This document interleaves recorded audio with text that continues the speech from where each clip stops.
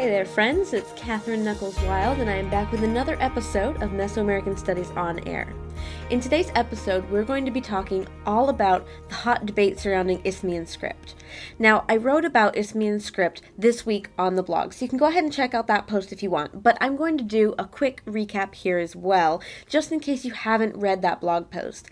And then we're going to dive into the particulars about a hot debate currently ongoing regarding the decipherment of Isthmian script.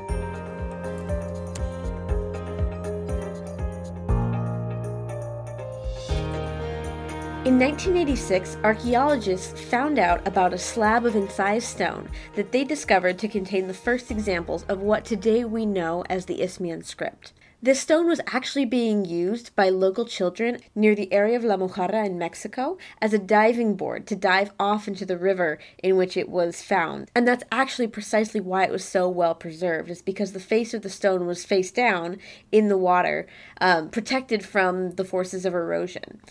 So this stone, known today as La Mojarra Stela I, actually shows a portrait of a ruler holding up an offering. Surrounding this portrait is a lengthy text written in the Isthmian writing system. It's completely distinct from all other known writing systems in the area, but obviously clearly related to them. Isthmian is still under careful study and hot debate among Mesoamerican epigraphers, and that is what we're going to be talking about today. One of the things that I find most fascinating about academia is its constant state of flux. Sometimes we get the idea that academics simply produce ideas that are then widely accepted and promoted. But that's not always the case. In fact, that's very rarely the case. Within each field, there are ongoing debates between scholars who've taken the same data and interpreted it differently. There's this debate, for example, about the decipherment of Isthmian script that's very hot right now. You also have academics debating over the form of government at Teotihuacan, and a surprising number of people trying to decipher the source of the word cacao. I imagine these academic debates as a form of verbal dueling or a rap battle. Each side has their chance to state their claim, expressing their ideas in very specialized vocabulary that can sometimes wax poetic or aggressive. And then the next group steps up and says their piece. That's exactly what this debate has reminded me of as I've been reading through the scholarship regarding the decipherment of Isthmian. Just a little bit more about Isthmian before we dive into the actual debate itself. Isthmian is a script that belongs to the late pre-classic and the early classic period. We actually don't have very many sources of this script. We are only aware to date of three main bodies, found on the Tuxtla statuette, La Mojarra Stela I, and a stone mask in a private collection known as the Teo mask, or the Teotihuacan mask. The first two of these objects, the Tuxtla statuette and the La Mojarra Stela I, were actually found in the region of Mexico's Isthmus of Tehuantepec, and they give the script its name, Isthmian. The Teo mask, unfortunately, as I mentioned, is in a private collection, and it lacks archaeological context. So it's impossible to say with absolute certainty whether this object comes from the same area, although from what we can tell, it seems pretty likely, and I'll talk about that a little bit when we cover this debate. So let's dive into the debate. Has Isthmian been deciphered? Well, let's introduce our players. We have two different teams, two sides to this argument. The first team is composed of Terence Kaufman and John Justison. John Justison is a linguist specializing in the evolution and adaptation of languages, particularly in Mesoamerica. And Terence Kaufman is another linguist, also specializing in the documentation of unwritten languages and Mesoamerican historical linguistics. Both of these scholars have done extensive and influential work in academia and are highly published in the Mesoamerican sphere. The second team is no less prominent than the first. It's composed of the late Michael Coe and Stephen Houston, two anthropologists specializing in Mesoamerican, particularly Maya, archaeology and language. Now, Michael Coe just passed away this year, and it's been a really sad thing for the field, but I'm really glad to be able to be looking at his work and to remind myself of the interesting ideas that he brought to the field that I think are still very relevant, clearly, today. Stephen Houston also is at Brown University, and he is a prolific writer and publisher and has also published quite a few influential works for Mesoamerican studies. So let's talk about the first article. The first article was written by Terence Kaufman and John Justison in 1993. It was published in 1993 in the journal Science. And Terence Kaufman and John Justison start this article off with a very, very bold claim. The abstract of their paper says, "The decipherment of part of the Epi-Olmec script of ancient Mexico, which yields the earliest currently readable text in Mesoamerica, has been achieved over the last 2 years." I mean, wow, what a way to start, right? So they go on to explain that this discovery was made thanks to the long inscription at La Mojarra on the stela that we've discussed, and they talk a little bit about how they went about reconstructing these early languages. They put forward their argument that the language identified in the inscriptions is pre-Proto-Socaean, and that language is the ancestor of 4 languages currently spoken in the states of Veracruz, Tabasco, Chiapas, and Oaxaca. Now, this is a very bold claim, and you'll notice that when we get to the Houston & Co. article, there was a lot of pushback on this, especially because people were surprised that they could say that they deciphered the entire Epi-Olmec or Isthmian script within 2 years. It's a very bold claim, especially since the Maya script is still not fully deciphered. And many, many, many academics have been working on deciphering the Maya script for a long time now. However, Kaufman and Justison do outline the keys to their decipherment, which rely on, first, the discovery of a lengthy text in the script, meaning the La Mojarra stela. Number 2, the assumption that the texts were in Mixe-Socaean languages. 3, an analysis of grammatical structures of the available texts. 4, an account of the structures in terms of the previously reconstructed grammar of Proto-Mixe-Socaean. And 5, clues to word meaning based off of calendrical constraints and from comparison with similar Mayan signs. Now, this is where we start to see areas where people could have pushback, right? They tell us that they base this work off of the assumption that the text recorded a Mixe-Socaean language. There's really no way to know for sure what language is recorded by a script unless you have explicit knowledge of that, or unless you have a biscript, basically a Rosetta Stone of sorts, that explains what you're looking at and can give you a translation. So this is a little problematic, and it raised some flags for people. Now, Kaufman and Justison go on to explain that the text that they have read and deciphered provides a lengthy description of the rise of an Epi-Olmec warrior king, so a late Olmec warrior king, who rose to kingship through several years of warfare and ritual activity. Now, they go along and they dive deep into how they came to these conclusions. Not in extreme detail, but they do explain how they made their assumptions, how they came to those decisions. And they explain that sometimes they relied off of the pictorial quality of the word to determine what that word would have meant. So if something looked like a bearded version of the sun god, they would create a meaning based off of that image.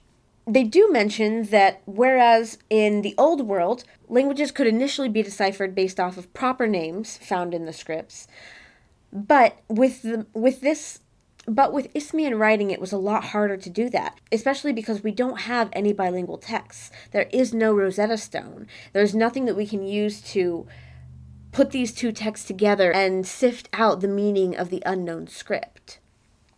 They also mentioned that proper names were usually translated when they were borrowed, and we also don't have any Epi-Olmec proper names at the time.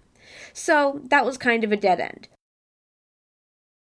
But they explained how they moved forward by inferring that the Isthmian script would have been Logoslavic. Now, this I don't think is much of a stretch at all.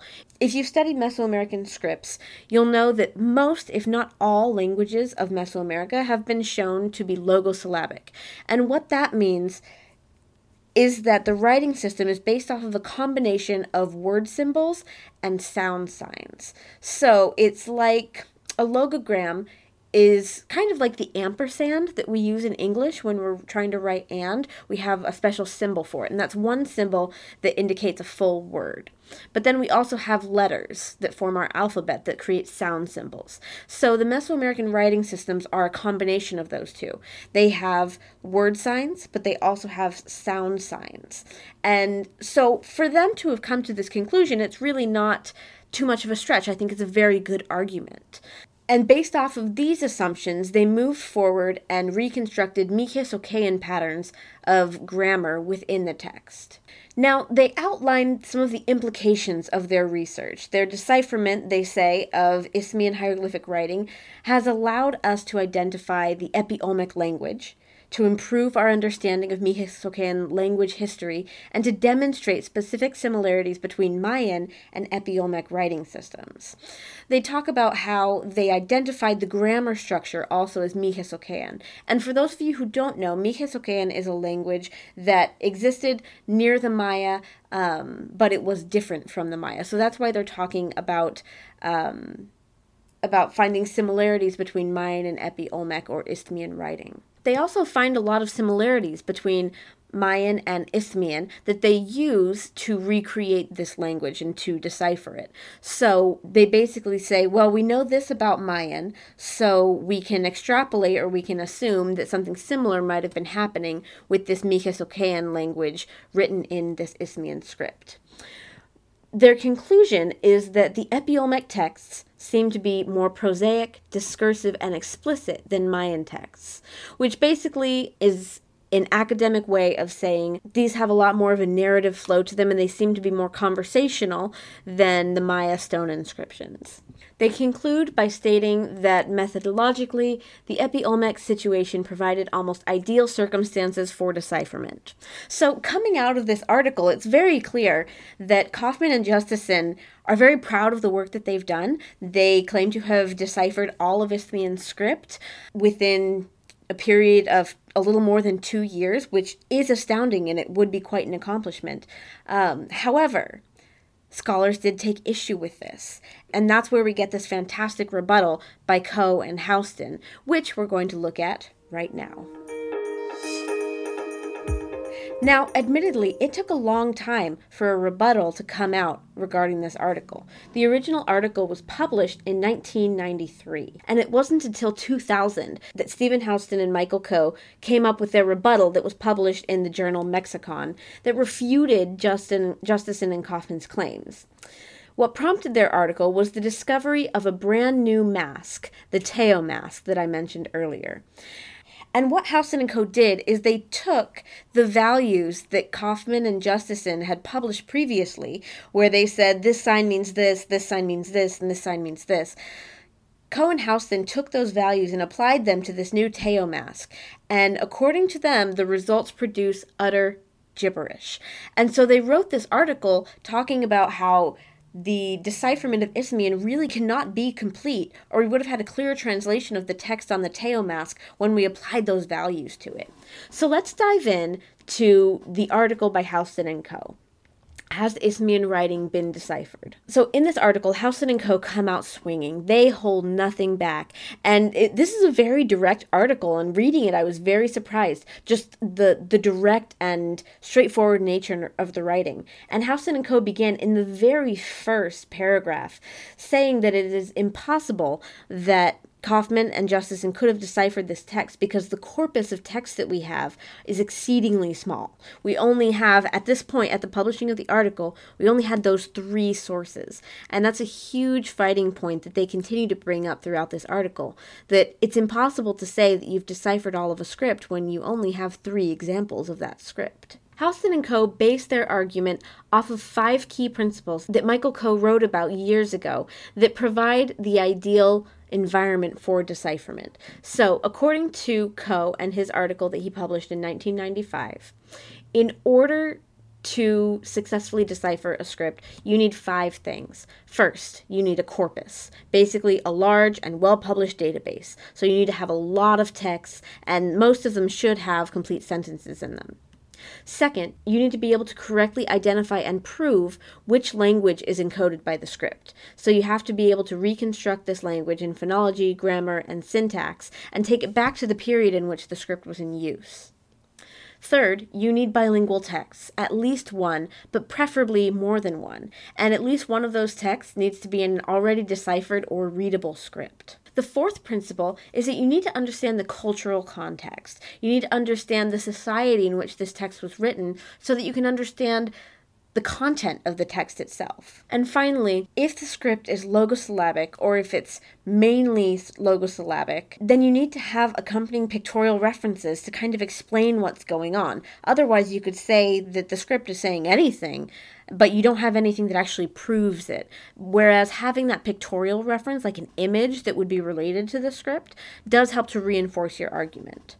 So they start out by saying, you know what, Maya script has this. It's really easy to see what it's saying. And they give some other examples of deciphered and undeciphered texts that rely upon these principles for their understanding or their lack thereof.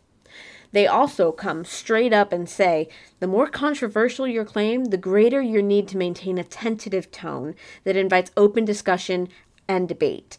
Basically, they called Kaufman and Justison out and said, you guys just came in blazing and saying that you deciphered everything when really there's still a lot of questions and you probably should have had a more tentative tone instead of sounding so confident that you've 100% proven it.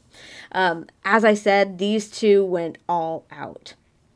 So Houston and Co. go ahead and describe for readers who are not aware what the Justison and Kaufman proposal is. They explain what these two scholars said that they deciphered, and they kind of pick it apart a little bit. So they mention the fact that in some cases, Kaufman and Justison looked at signs and understood them based off of context or what they call their iconic transparency, basically what it looks like. If it looks like a sun, then we're going to say it means sun. They really call them out on that. And part of this argument involved pulling out some of those examples that Justison and Kaufman use, including, and I quote, squiggles that refer to things happening in the sky, close quote. So it was very sassy, and that is actually Kaufman and Justison's actual phrase to describe that sign, and Houston and Co. obviously took a really big issue with that. Apart from these difficulties, Houston and Co. also identify three problems with the decipherment. So they set up this really big thing that just kind of picked at Kaufman and Justison and then said, besides all of that, we have three main issues with it. The first one is they say that, Kaufman, he is very accustomed to working with living languages. This is obviously not a living language. But they say that because of his custom of working with living languages, he, quote, appears to anticipate a relatively complete representation of language in ancient inscriptions. Basically, they're saying, Kaufman, you're seeing a lot of modern speech there that really wouldn't be seen in an ancient inscription, because these ancient inscriptions tended to be a lot more succinct, and they didn't really have a lot of complex grammar. Whereas Kaufman and Justison's translation did have a lot of naturally flowing speech that used very complex grammar patterns that you just wouldn't see in an ancient inscription and that we've actually never seen in other Mesoamerican inscriptions. The second issue that they take is with their sign count. So Houston and Co. are saying that the number of signs indicates the nature of the system. So if you have just about 30 signs, you're most likely working with an alphabet. If you have 100 or more signs, you're probably working with a syllabary. It might be mixed with logographs or word signs, and anything bigger than that is going to be a logosyllabic system. Now, they recognize that Kaufman and Justison really only found about 185 hieroglyphs, more or less, when they counted them all up, which basically would have been consistent with a syllabary system, not a logosyllabic system. So they're saying, even though this is highly likely that we're dealing with a logosyllabic system, you are only counting a certain number of signs, which doesn't account for the fact that this could be a logosyllabic system. Basically, they're saying, we agree with you, but your methodology is not giving you that same conclusion. We agree that it's 5, but you said that 2 plus 2 equals 5, and the math just isn't adding up. Finally, the third problem that they mention is one that I think is actually a very valid point. They claim that Justison and Kaufman are using coherence as a measure of validity. So basically they're saying that, quote, their work is valid because it has led to a complete, coherent, and grammatical text, close quote. And you can see how that becomes a vicious circle, right? Where if you're using coherence as a measure of validity, then if it makes sense, it must make sense. And if it makes sense, then it must make sense. You can see how that makes no sense whatsoever. But that was their main issue with it. Now, here comes the kicker. After all of this, they went ahead and shared their information about this new mask, the Teo mask. And they said, they explained how they came across this mask. They talk about the shape of it, the way that it fits across a face. And they explained that it appears to be closer in style to masks coming from the Gulf Coast than to examples from Teotihuacan, leading us to believe that the name Teo mask is a little misleading, but that's what we're working with. So, after explaining all of this, they talk to us about the text. They have a fantastic section where they explain the reading order of the text, the feel of the script. It's one of my favorite sections of this article. But the kicker is when they plug in Justison and Kaufman's values for the text on the mask.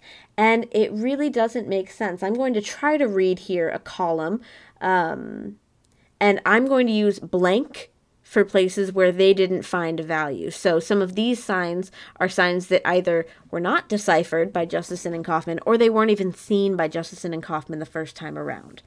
So according to Justison and Kaufman's readings, this is what the text on the Teo mask would say.